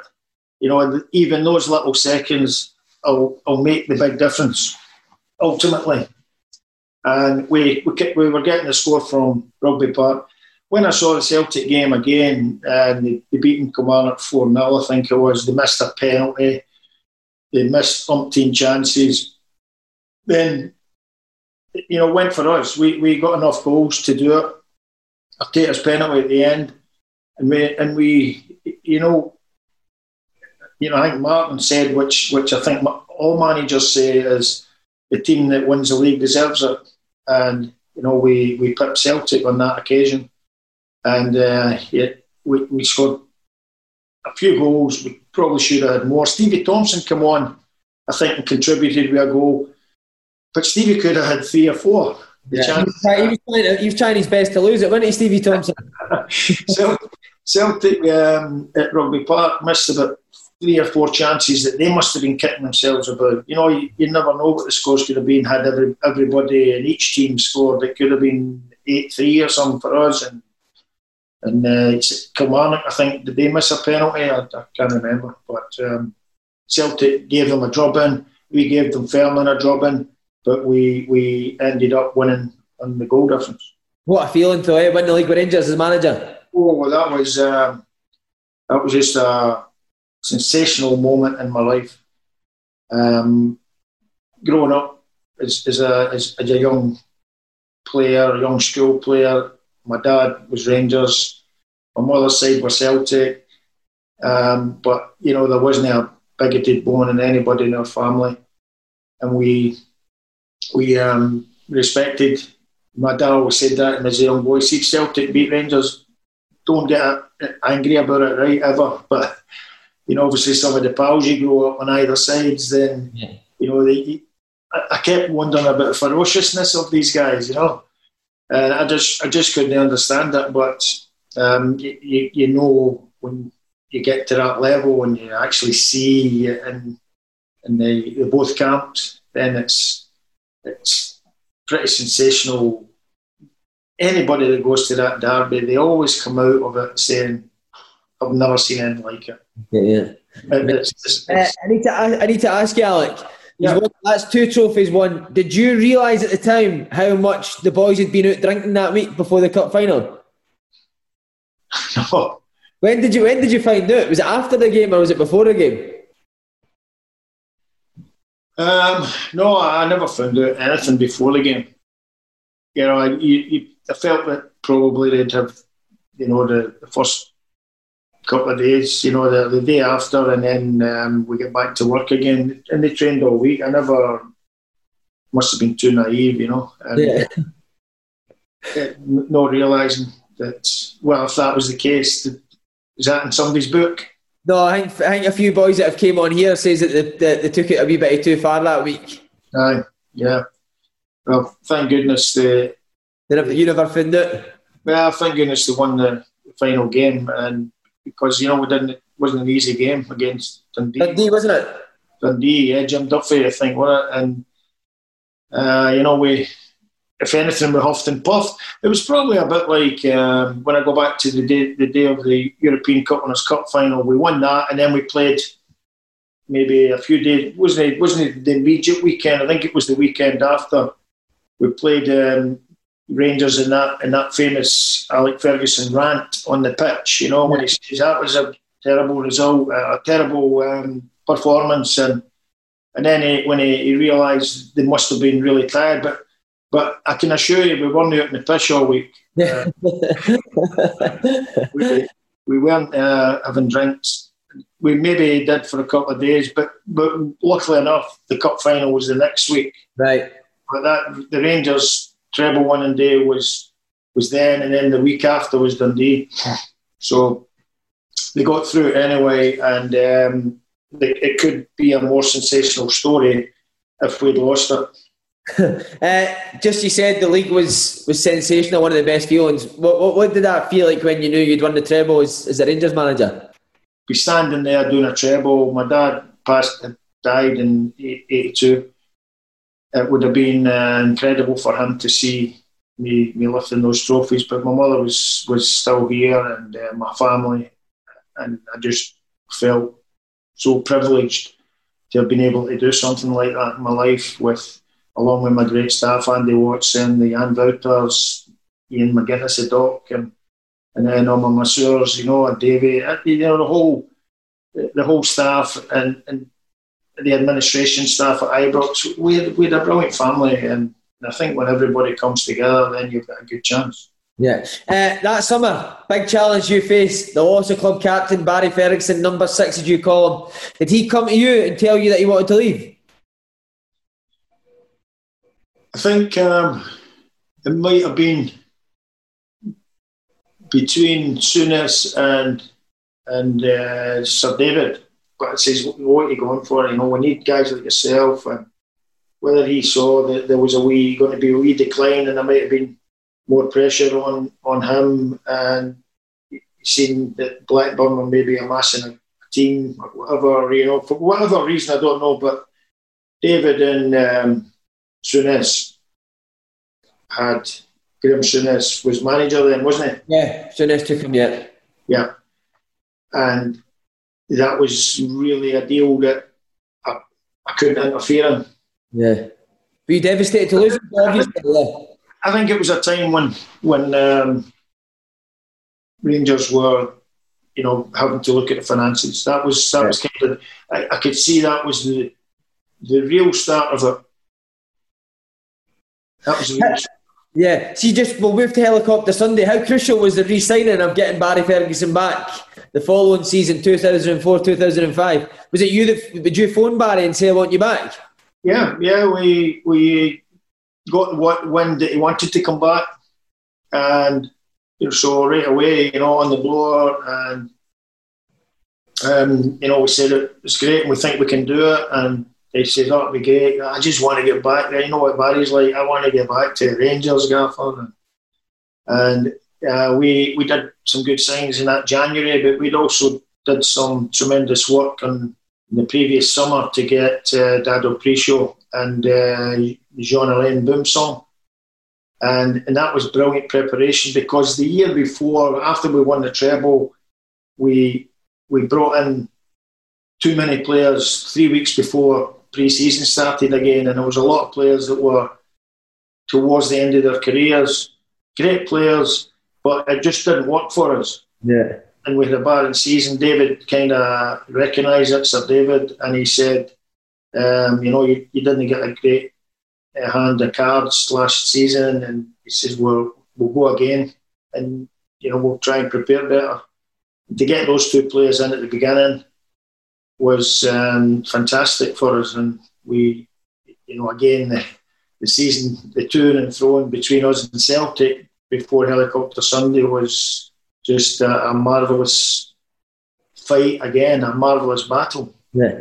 Fernando Ricksen was the club captain, and then Barry came back. You decided to stay with Fernando. Was that an easy decision or a hard decision? No, it was. I was honest up front with Barry, and I said to him, look, I'm just going to keep it as it is. Fernando deserves this recognition. It's helped him to calm down, Barry.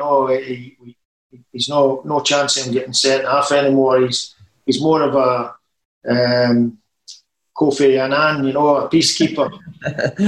It was amazing to see Ricksen running to the referee and trying to hold players back, saying, "No, don't be stupid," and going, and they're all looking at him going, "What are you telling me that?" But Fernando would have been right in amongst that, getting red cards and stuff, but he became, very, very cool and commanding and in control of his emotions, which was unusual.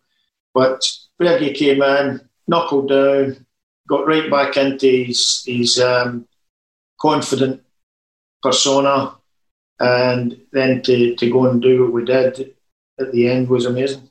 What have you got a favourite memory of Fernando Ricksen, Alex? Too many to mention.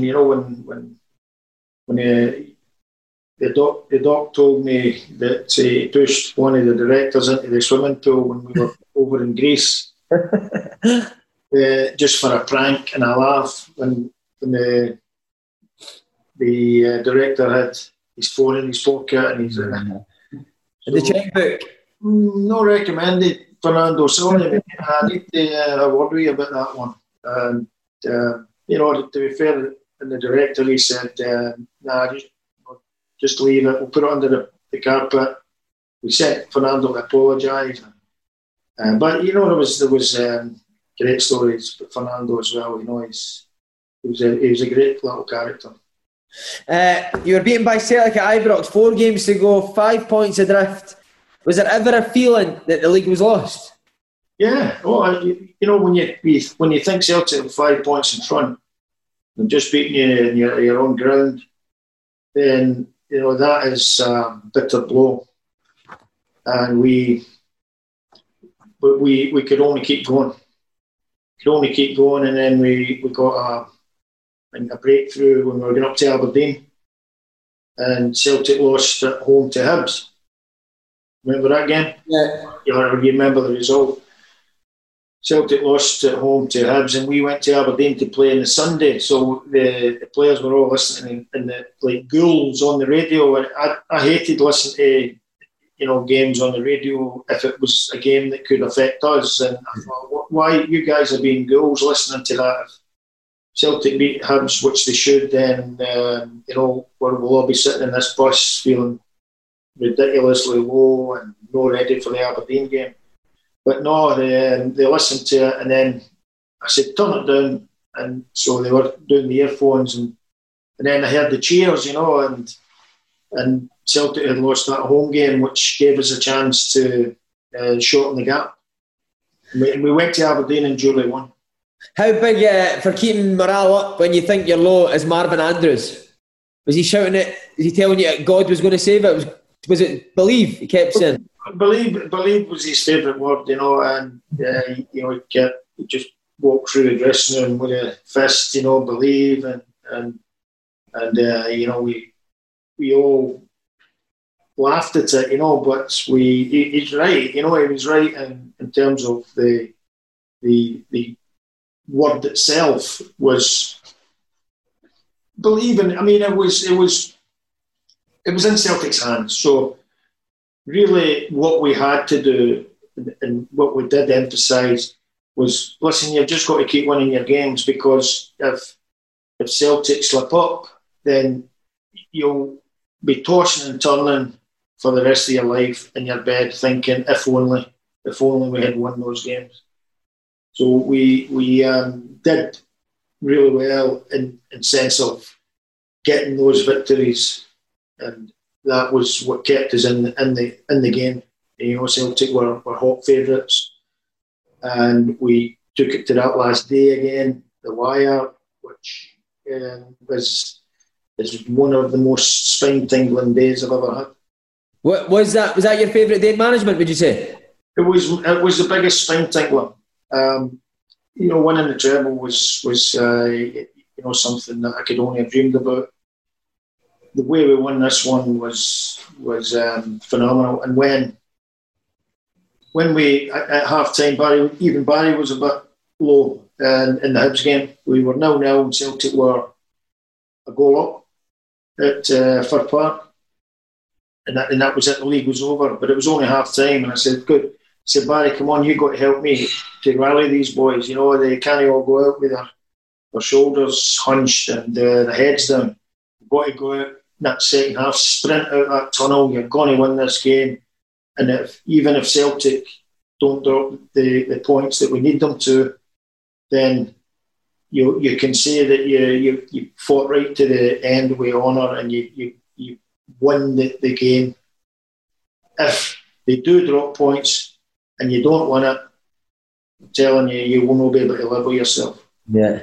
And I'd had those experiences. I had a lot of the guys in the team, but so Fergie's, he's all of a sudden he's aroused and he's into them all. And come on, boys, you've got to win the game, get that goal. And we Nacho made the breakthrough. Buffalo made the pass, and Nacho got the all important goal. And then fast forward, a few minutes, or I don't know how many minutes later, Hibs were sitting in because they knew if they lost the second goal to us, they would have lost out in goal difference to European. Yeah. So it was a strange one, and I was a bit worried with Big Marvin and Kyriakos keeping the ball at the back, was not the prettiest sight watching passing all square, and something's going to happen, there's something for the worst is going to happen. And then Marvin goes and does a Maisie up the front, and it's, what are you doing, Marvin? What are you doing? Get back there. And believe it when I say it. Just one of your words. And so, hey, boss, they opened up, and I said, yeah, just stay back. Says everybody else is going forward. We've got wingers, we've got full-backs going forward, and you need to keep that solid centre base. And then the big roar went up. Is that when you knew when the roar went up, or was somebody telling you on the side? No, the roar went up, and nobody said anything for the side. I never heard anything for the side, and that's what made it so special, because just a phenomenal roar, and I knew Motherwell had scored, but the shivers that went down my back I've never experienced anything like that in my life, and that was a thrill in 5-second bursts of roaring. The Rangers fans, for me, have never made a louder noise in their whole careers as fans. Yeah, and so I knew it was one each, and they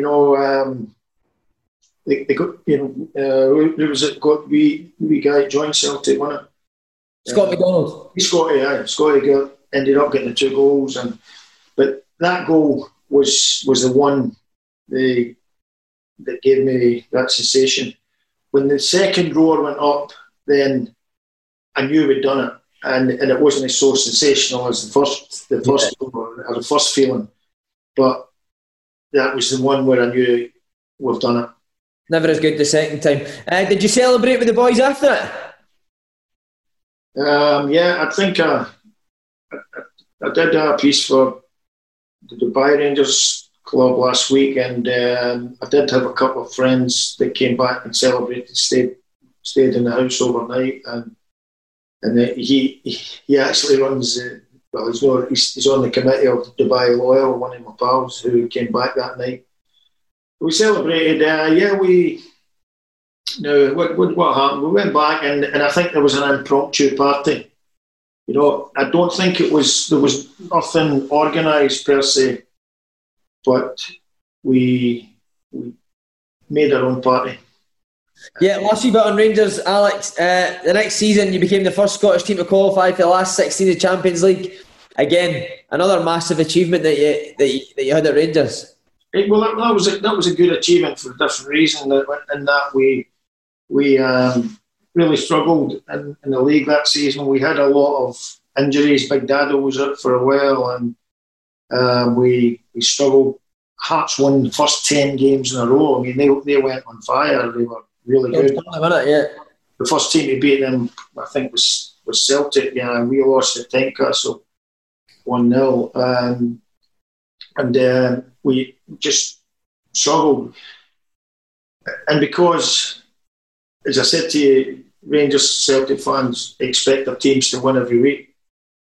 I didn't try and play counter-attack on anybody in the Scottish League. I tried to win all the games, and we just didn't have that quality at the time.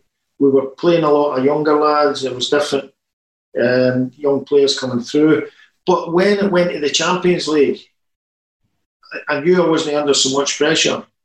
So I played it more tactical. I played it more like counter-attack that way, or, if you like, park the bus sometimes. And then, let's hope we've got a wee bit of quality to get through this group stage. And we played some good games. Into Milan in a closed-door game. That was a bit like the modern-day football, COVID-19. No fans in the ground. And except there was some fans from the Rangers directors, and they made a hell of a noise behind me. Like Andy Smiley and all these guys. And then we got into it at home, and of course Peter Lovenkrands gone through on a Thomas Buffel pass, scoring the equaliser, was the one that I think cemented us for the last 16. But we went to Porto, and young Ross McCormack gets the equaliser, and that was a sensational result to go to Porto and keep them at bay for 90 minutes, and to get that one each draw over there was the one that was the nail in their coffin. Yeah. Despite that difficult season, as you say, finishing third in the league, did you feel it was just the right time to leave Rangers? Did you achieved everything you could? Yeah, I said to David when we qualified for the last 16 that I would go there and then. Did you? Yeah. And he said he obviously had to think about it, and he come back and he says, no, he said, I can think of no one else to lead that team out against Villarreal other than you. He says, I want you to stay at the end of the season. And I knew the process was a new manager, and it's quite a strange thing for Scottish football. Normally you'd see that in European football that managers are are earmarked like 9 months ahead or 6 months ahead. You know, a German team, Bayern Munich, will know, for instance, that Guardiola's coming in 6 months after this manager's tenure finishes at the end of. And so David and I had that agreement, and Martin Bain was chief exec, and we were all pretty close. And I agreed that I would leave at the end of the season. My shelf life was up, and it's on to something else. Right. Just last wee bit on Scotland, Alec. Was managing the national team always something that you quite fancied? When they came for me the first time, I kind of thought that it was too young for me, too early. But when I got asked the question, it was a different matter. I just couldn't say no. And apart from my kind of thinking that, I'm too young. And then when they actually made the phone call, I thought, you're Scotland manager? Oh, that's incredible. Yes, of course. So you did, yes, straight away, did you? Yeah, I did. I couldn't say no. It's just when you probably don't think you're going to get the call, and that's why I was maybe a little bit calm in terms of saying, it's too early for me. And then when they did come, then I said, yeah, absolutely, no problem. Yeah. A lot of the players that we've had on had said that they loved going away in Scotland back then, and it was like a club atmosphere. Was that something that you wanted to create? Yeah, that was very uppermost in my thinking, and we tried to keep it like that. We had a good run, really good run. It's just disappointing game after we'd beaten Ukraine. We went to Georgia and lost, and again, many managers have probably done it. Pep Guardiola will probably be looking at the last Champions League when he didn't play Mahrez and two of the other technical geniuses, and they were put out the European Champions League by, was it Lyon? Yeah. So I can go back to the and I kept faith with the guys that played against Ukraine, and instead of maybe changing a few legs a wee bit, but we did lose unpredictable goals.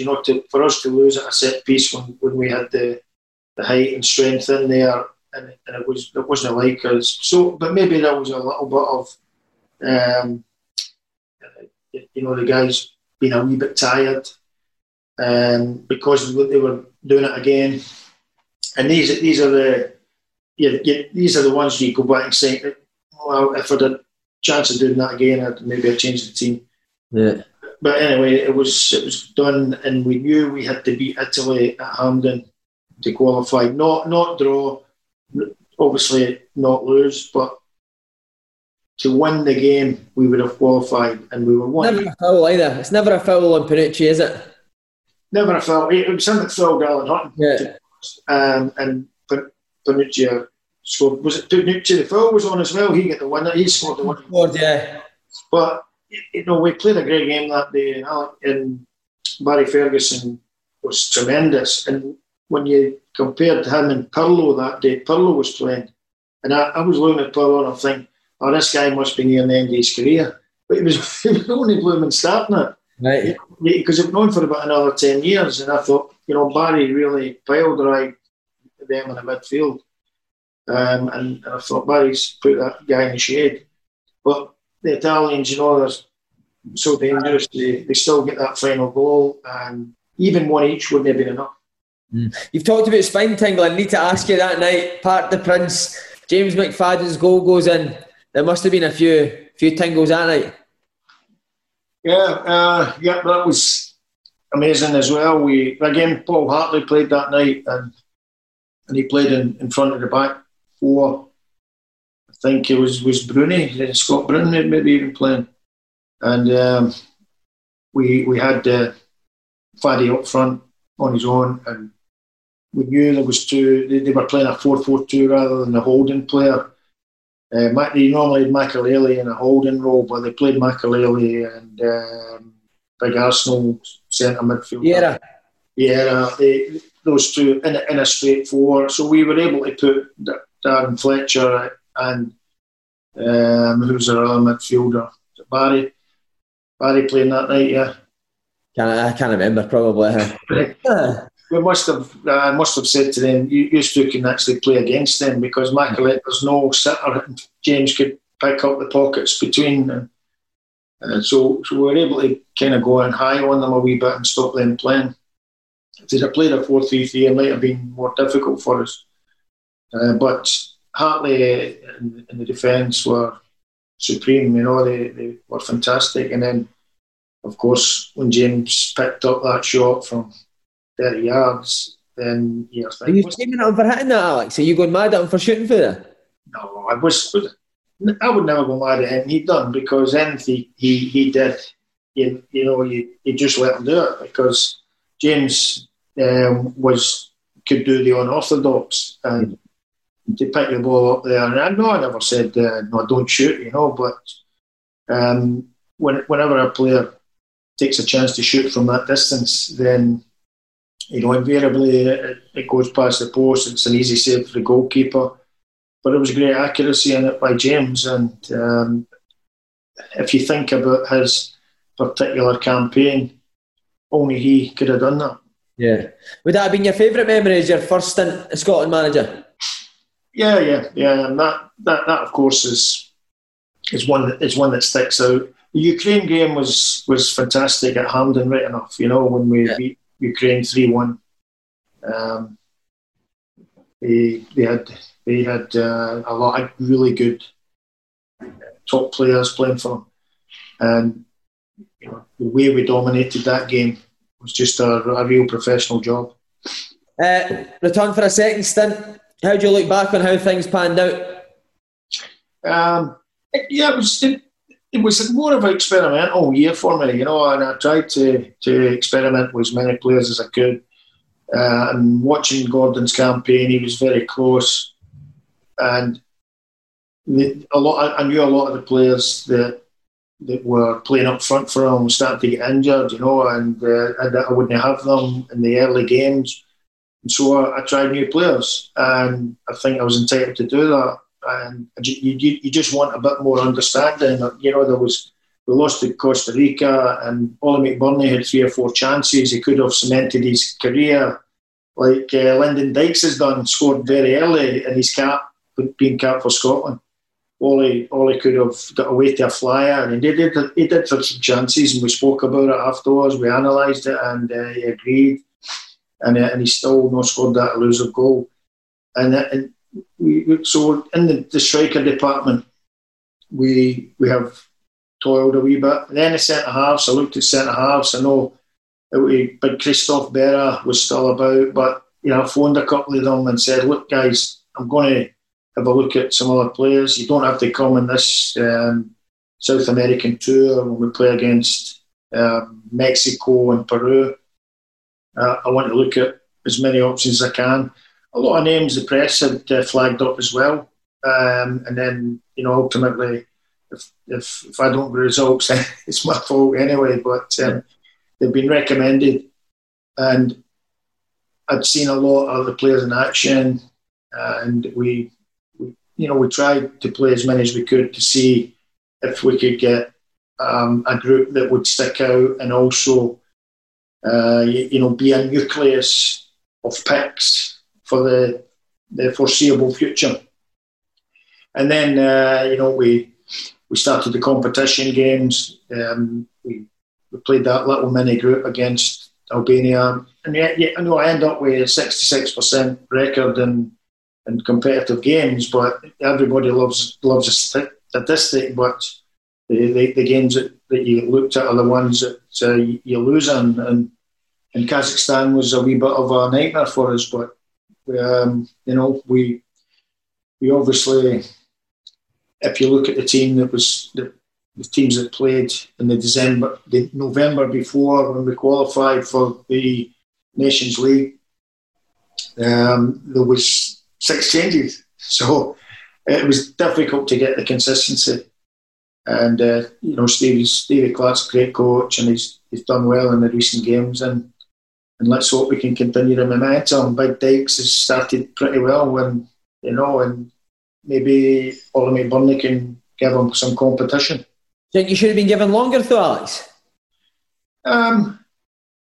To be fair, I wasn't the most comfortable I've ever been in a job, because there was a frustration. There was a frustration over the whole year and a half with losing players through injury. You have to get all this fitness for duty kind of pre-phone calls, and we got all these amber flags, flagged up and saying, look, he's got a wee doubt. This guy needs an injection. That one needs this. He needs this, and to try and get that consistency of selection was very difficult. Last question. You looking to get back in it? I think you can still do it. Well, it's a game of hard knocks, and you look over a period of 15 or odd years, then there's been a lot of firefighting there. There's Aston Villa come and reduce the wage bill by a considerable amount, but keep us in the Premier League. Right, okay. Birmingham was very similar. We were one of a club that would spend a lot of money. So trying to get a team that you could build for the future, difficult. We had a great wee team the year we finished 9th in the Premier League. Barry Ferguson was part of that one. I was able to build that the year before. I think preparation is the big thing, as we proved that year at Rangers when we got the big pre-show in advance and Boomsong in advance. We had them in the January before the season started, whereas the previous season we were buying players 2 weeks before pre-season was beginning, and that is a big factor. But so as you can ask me if I'm coming back in, if maybe Man City said, Alec, listen, Pep's going to take a wee break, would Leahy come in and we'll give you millions of pounds to spend and buy the best players in the world, I would maybe take that. Gerard Houllier once said to me, I visited him in Lyon and they'd won the title 3 times and he'd some team. And I said, do you still get nervous in the dugout or the technical area, Gerard? He says, oh yes, of course. He says, but it's less of a problem when you have the players on that pitch you can trust. So I've had a few good teams, I've had a lot of success, and I thank all these players that have helped me do that and all my staff. If I could get a wee number backstage to help a young manager, a sporting director, I think I could do that job standing in my head. Brilliant. Alex, what a hero. Thanks very much. That's a pleasure, buddy.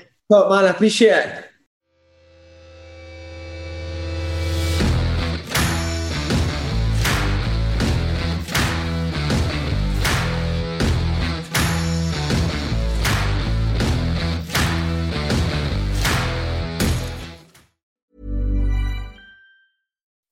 When you make decisions for your company, you look for the no-brainers. If you have a lot of mailing to do, Stamps.com is the ultimate no-brainer. Use the Stamps.com mobile app to mail everything you need to keep your business running with up to 89% off USPS and UPS. Make the same no-brainer decision as over 1 million other businesses with Stamps.com. Use code PROGRAM for a special offer. That's Stamps.com, code PROGRAM.